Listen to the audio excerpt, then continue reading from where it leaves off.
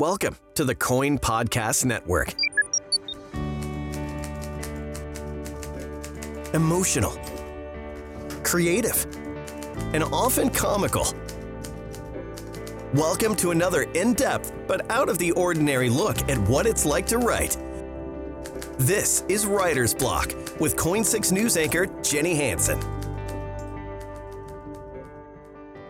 All right. Well, we're excited to have Carolyn Wood on with us today on Writer's Block. She is an Oregon native, and she has a new book that just came out in October. It is called Class Notes, A Young Teacher's Lessons from Classroom to Kennedy Compound. That's quite a title. And thanks for being here, Carolyn.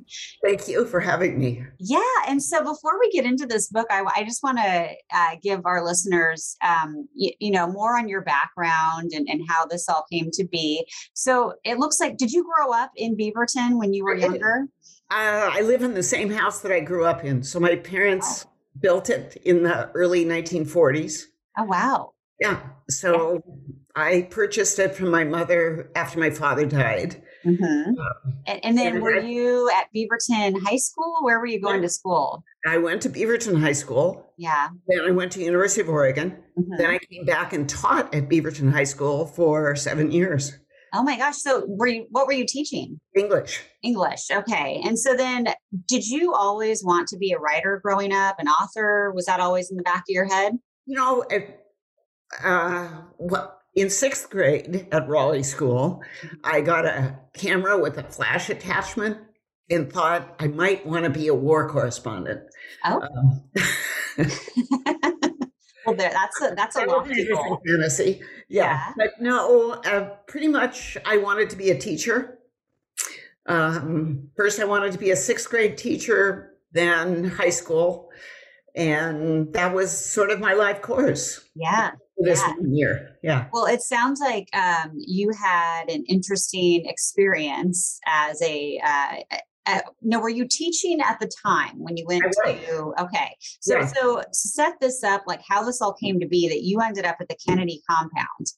Well, you have to back up just a little bit. Yeah, When I was 14, between my freshman and sophomore year in high school, I was on the U.S. Olympic team and won a gold medal in Rome. On the Olympic team in Rome was a guy named Rafer Johnson who did the decathlon. Mm-hmm. Okay, so fast forward from 60 to 68, Rafer Johnson was Robert Kennedy's bodyguard. Okay. And the book talks about the circumstances that brought me to a campaign event where Rafer Johnson was there, and I happened to say to my driver, I was in the same Olympics as him. Mm-hmm. And before long, Rafer came to my car, and then pretty soon I was at Robert Kennedy's car. And, oh my gosh. Yeah, and we had quite a conversation about sports and the Olympics. Mm-hmm. And then I got this bee in my bonnet. It was towards the end of the school year. It was in May. It was during the 68 presidential campaign. And I thought, I don't have a summer job. I don't really need to take classes. I could volunteer to teach swim lessons. Seemed like a brilliant idea. Yeah. So I sent a letter. And within 2 weeks, I guess, a call came from LA asking if I could come down and take the kids to Disneyland. And which kids are these? The Robert Kennedy's. The Robert Kennedy. Okay. He had 10 children. So when you say you could teach swimming lessons, do you mean to the Kennedy kids or? Yeah. Okay. That'd be kind of cool. That'd be totally reasonable. Yeah. Right. I'd worked a couple of summers at Portland Golf Club and, I taught lessons, I lifeguarded, and I figured, they had a pool. I mean, it was just a nice little 21-year-old's fantasy. Mm-hmm. But when I was offered this chance to go to LA, it was finals week at Beaverton. I had grades to do. It was my first year teaching. I was still doing grades with an adding machine that I had to crank all my little 3.5s and 3.75s. And so I declined. And then he was killed within 3 days. And it was about a month later that I got a call from Hyannisport from one of Mrs. Kennedy's friends, asking if I could come for a full year. She wanted to fulfill the senator's last request, and he wanted his kids to work with me. Mm-hmm.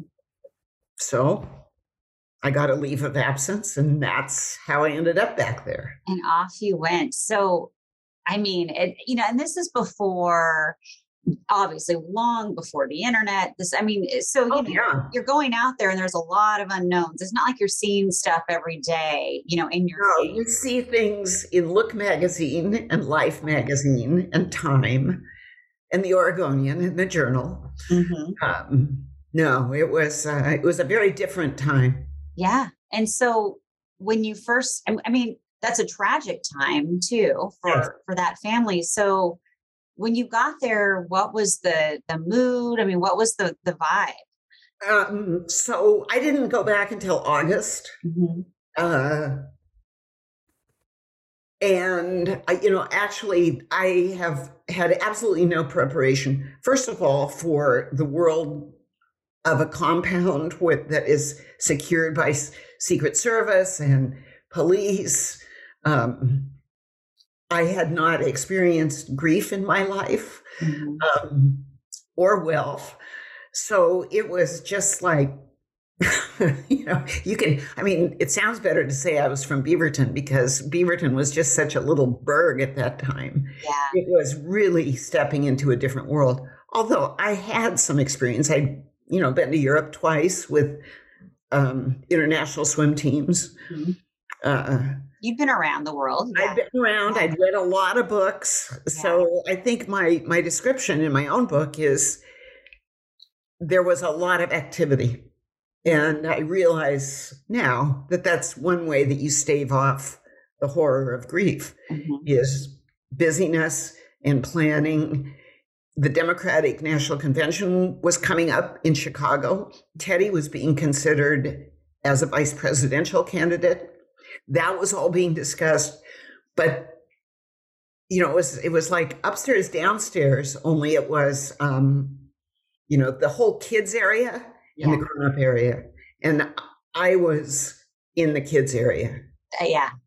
And that world was the world of 12 and 11 and 10 and 5 and 4-year-olds. And it was nonstop. And so what were you just been teaching at the high school in Beaverton before you? Yes. And so what was that? I'm forgetting, how many kids did he have? Was it 4 or 5? 10, and there was one on the way. I'm sorry, how many? 10. 10? 10. And was I going to take care of all of them? I had no idea. Right. And I had no idea. What do you know about governesses? Mary Poppins. And I had read Jane Eyre. Mm-hmm. So what was a day like? I'm sure they were all different, but you're going to have to read the book. I know. I don't have a copy of the book yet. I'll tell you why I can. I'm going to switch just a track of what it was like. I arrived. I arrived in Boston. I was picked up. I had no idea who would pick me up. By a guy named Bob, who had been serving as a little bit of a governess. It was an hour drive out to Hyannis. Mm-hmm. At midnight, we're going through all these checkpoints, and I meet the butler and another guy, Timmy, the tennis teacher. And Bob takes me to Jackie Kennedy's house, where I'm going to be staying for 2 weeks. It was just like, are you kidding me? And I'm in John Kennedy's bedroom for my first 2 weeks, with no idea of what my jobs are or what time I'm supposed to show up or anything. But, it was, I'm still on West Coast time. I send a letter home the first hour I'm there with a weather report. It's 78 degrees here now. And that began the series of letters that I sent home, where I detailed what I was doing every day. And after 2 weeks, my parents sent me a little tape recorder so I could send these 3-inch reel-to-reel tapes to them. they would play them for the neighbors and the teachers, my colleagues. I mean, you were a star. They would record something and send it back to me. Oh my gosh. Yeah, so I had 25 tapes that my mother had saved that were in the attic that I found, 5 years ago. And that's how this book all came. That's how the book came. Yeah. And so many of my memories and stories that I had told people were confirmed, but sometimes they were revised. Yeah. Like I can remember the first day, two of the little boys, 5-year-olds, shook up a bottle of Coca-Cola and sprayed it all over me. Oh God. Yeah. Well, I blamed one kid, but it turned out it was a different one when I actually listened to the tape that I sent home that day. Yeah. Oh, wow. So, a typical day might be, once I got established a bit, get the kids up. They went to mass every morning, the middle ones. The older ones were out of the country when I first arrived. Joe was in Spain, Bobby was traveling in Africa, and Kathleen was with a friend on a reservation in the Southwest working with some Native American tribes. Mm-hmm. So I had the sort of middle ones. Mm-hmm. And so I'd wake them up, get them to mass, have breakfast, then get them to one of 3 or 4 lessons. They might be day for tennis or swimming or riding lessons. At noon, Ambassador Kennedy, who was incapacitated by a stroke, had a yacht. And if he wasn't going to go out on the yacht, then it was available for Mrs. Kennedy and her guests. So that, he rarely went out. So that yacht would go out for lunch. Mm-hmm. And kids would swim. They went to an island and they would swim and do stuff. Then they'd come back. And by Mrs. Kennedy, by the way, you mean Jackie Kennedy? Ethel Kennedy. Oh, Ethel Kennedy. Okay. Yeah. All right. Jackie, the reason I was staying in Jackie's house, she was in Greece being wooed by Aristotle. Yeah. Wow. It was quite a year. Yeah. Quite a year. Yeah. And I like that you're hanging out on a yacht, when it's available. I think I just can't even imagine the looks on your parents' faces when you're sending back these tapes describing all of this. Absolutely. In fact, when I go home, I know my mom says something like, I know we aren't having dinner like you have. Oh. I thought, no, it tastes really good. You're like, I was at the kids' table on the yacht. But how many encounters did you, because, Jackie Kennedy was so iconic. Is so iconic. And how many times did you see her if she was in Greece? And yeah, she came back.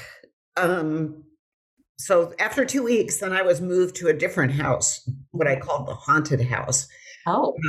And, I met her. I talk about the first meeting. When she walked in the room, we were at breakfast. I felt like I'd been shot out of a cannon. I was just like everything in my body went. Yeah. Because there she was. Yeah. She was gracious, kind, and of course her daughter was named Caroline, but she remembered my name after one introduction. And I saw her a couple more times. There was a horse show, and I watched her play football, touch football. That's in the book. And then I did not really see her again. I took my two girls, Courtney and Carrie, up to and stayed in her apartment for a weekend for the National Horse Show that was at Madison Square Garden. Oh my gosh. Again, she was in Greece. And then I think that spring she was married.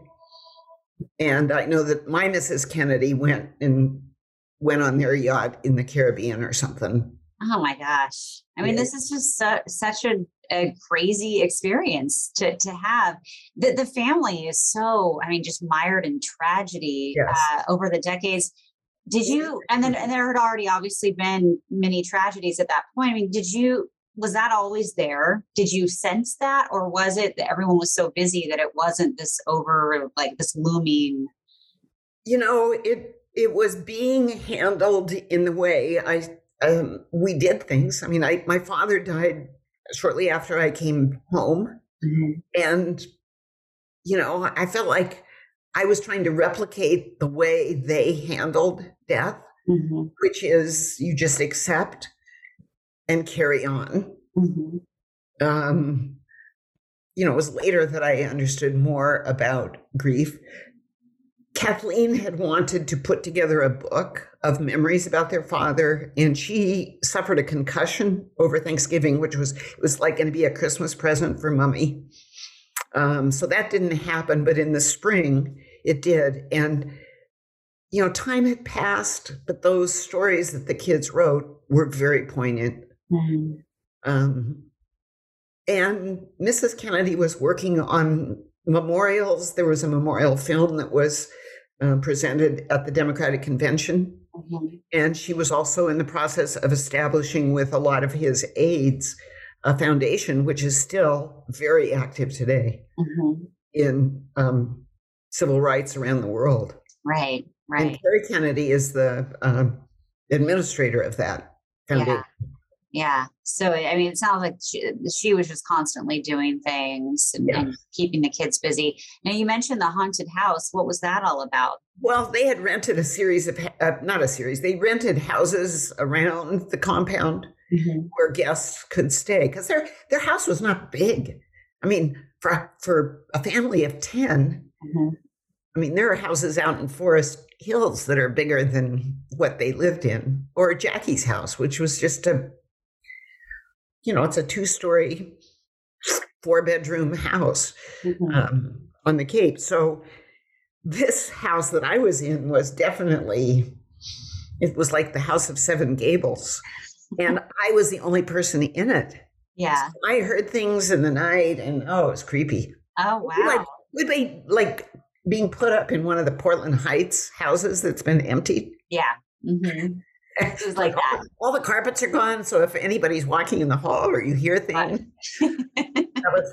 I finally got there was another secretary that was hired, and she came and stayed up there also. Well, that was nice. And so was it always in the cards that you were going to, go back to Oregon after about a year, or how did that all play out? I had gotten the leaves year of absence. I didn't realize that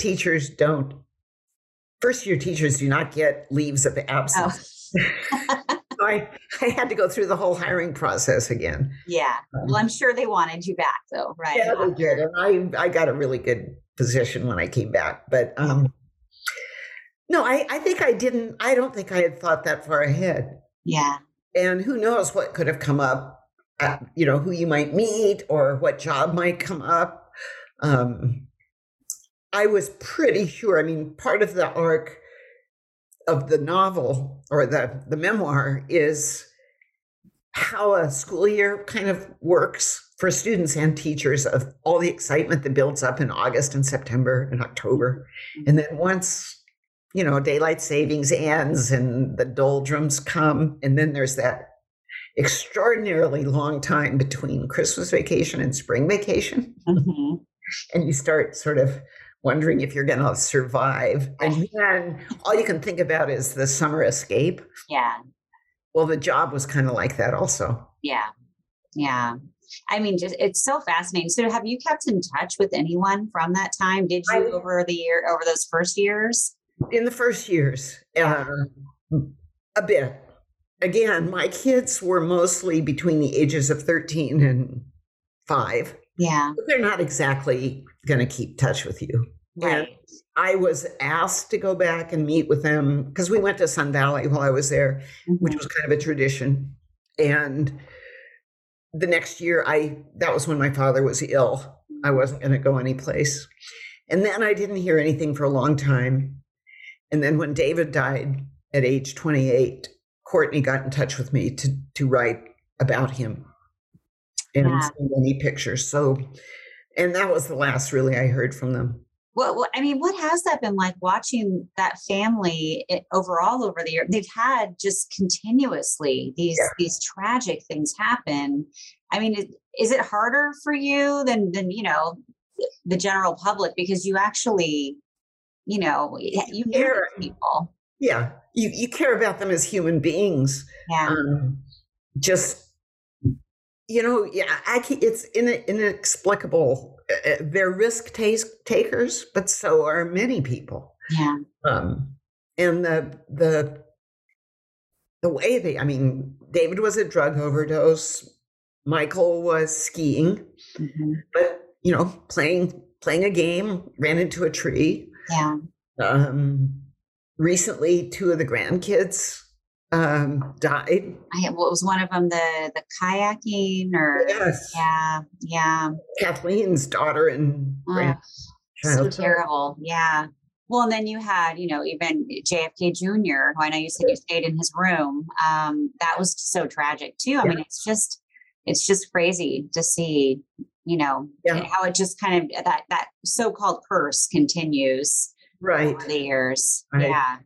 Yeah. I mean, it was so fascinating that it sounds like you've had a fascinating life overall. The fact that you were in the Olympics, and I know you also wrote a memoir about that. So tell me a little bit about that too, because that's, you know, not most people have been to the Olympics at 14 years old. Right. I was definitely young, although not the youngest. You know, that book talks about training and prepping for it and wanting it. And then what the actual Rome Olympics were like, which was so different than what it has become, because we were still amateurs. It was before Title IX. So if you were a female athlete, you had to really perform before you went off to college or delay college. Were you were swimming at the time? What were your events? Butterfly and freestyle. Okay. And again, I think there were like 5 individual events for girls. Now there's probably 20. Right. You know, there were 2 freestyles, 1 back, 1 breast, 1 butterfly. Yeah. It was only the second Olympics that the butterfly was an event. And then 2 relays. How did you do? I was predicted to win the butterfly. Yeah. And I choked. I choked with water.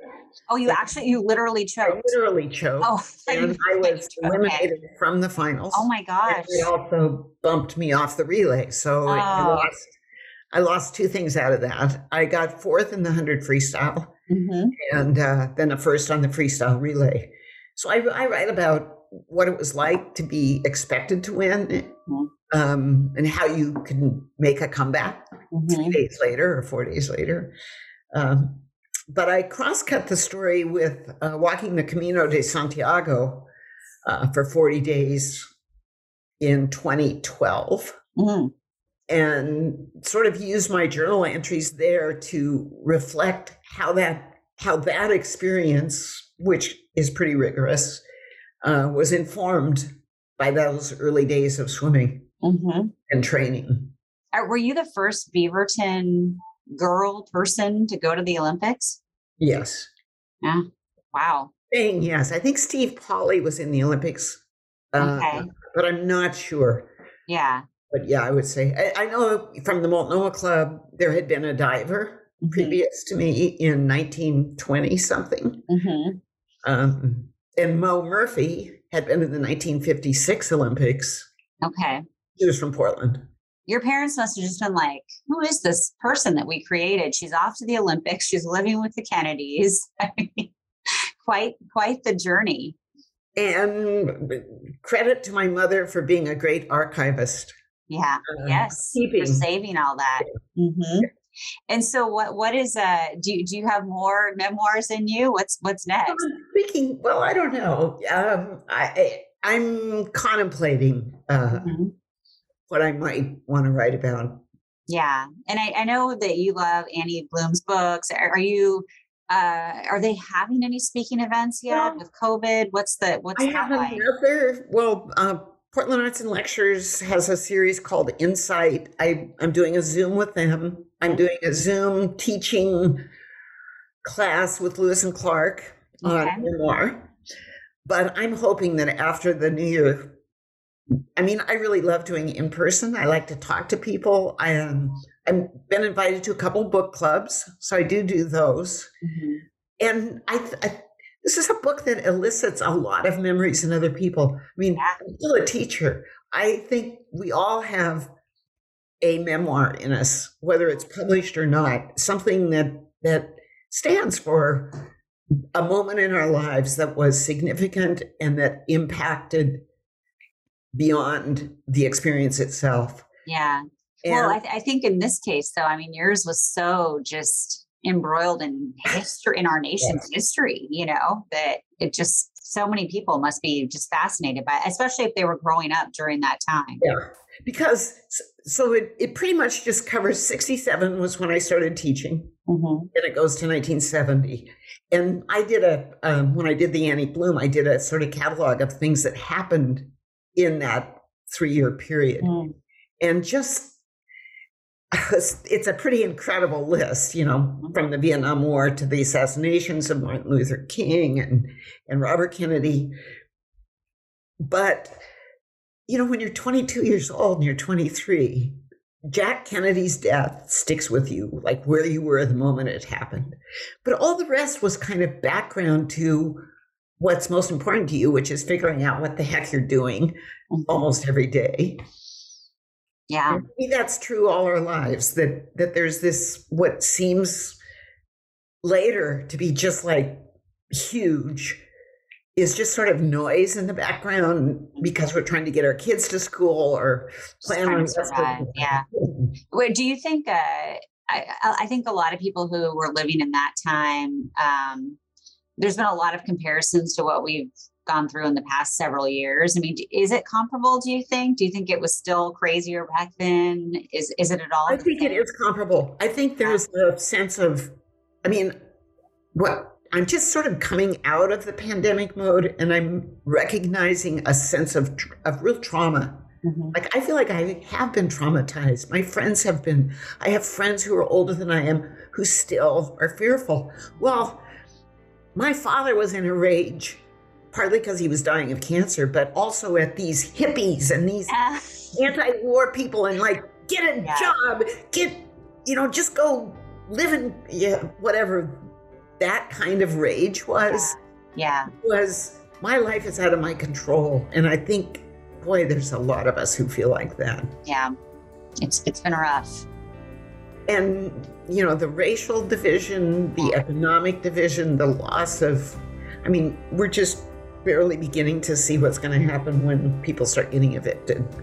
Yeah. In terms of homelessness is just, Well, maybe you'll be writing about that. Well, it was so great to talk to you. And if people want to find this memoir, it looks like it's online. It's Annie Bloom's. It's Annie Bloom's, Broadway Books, Pals. I really am encouraging people to purchase from local, independent, wherever they are.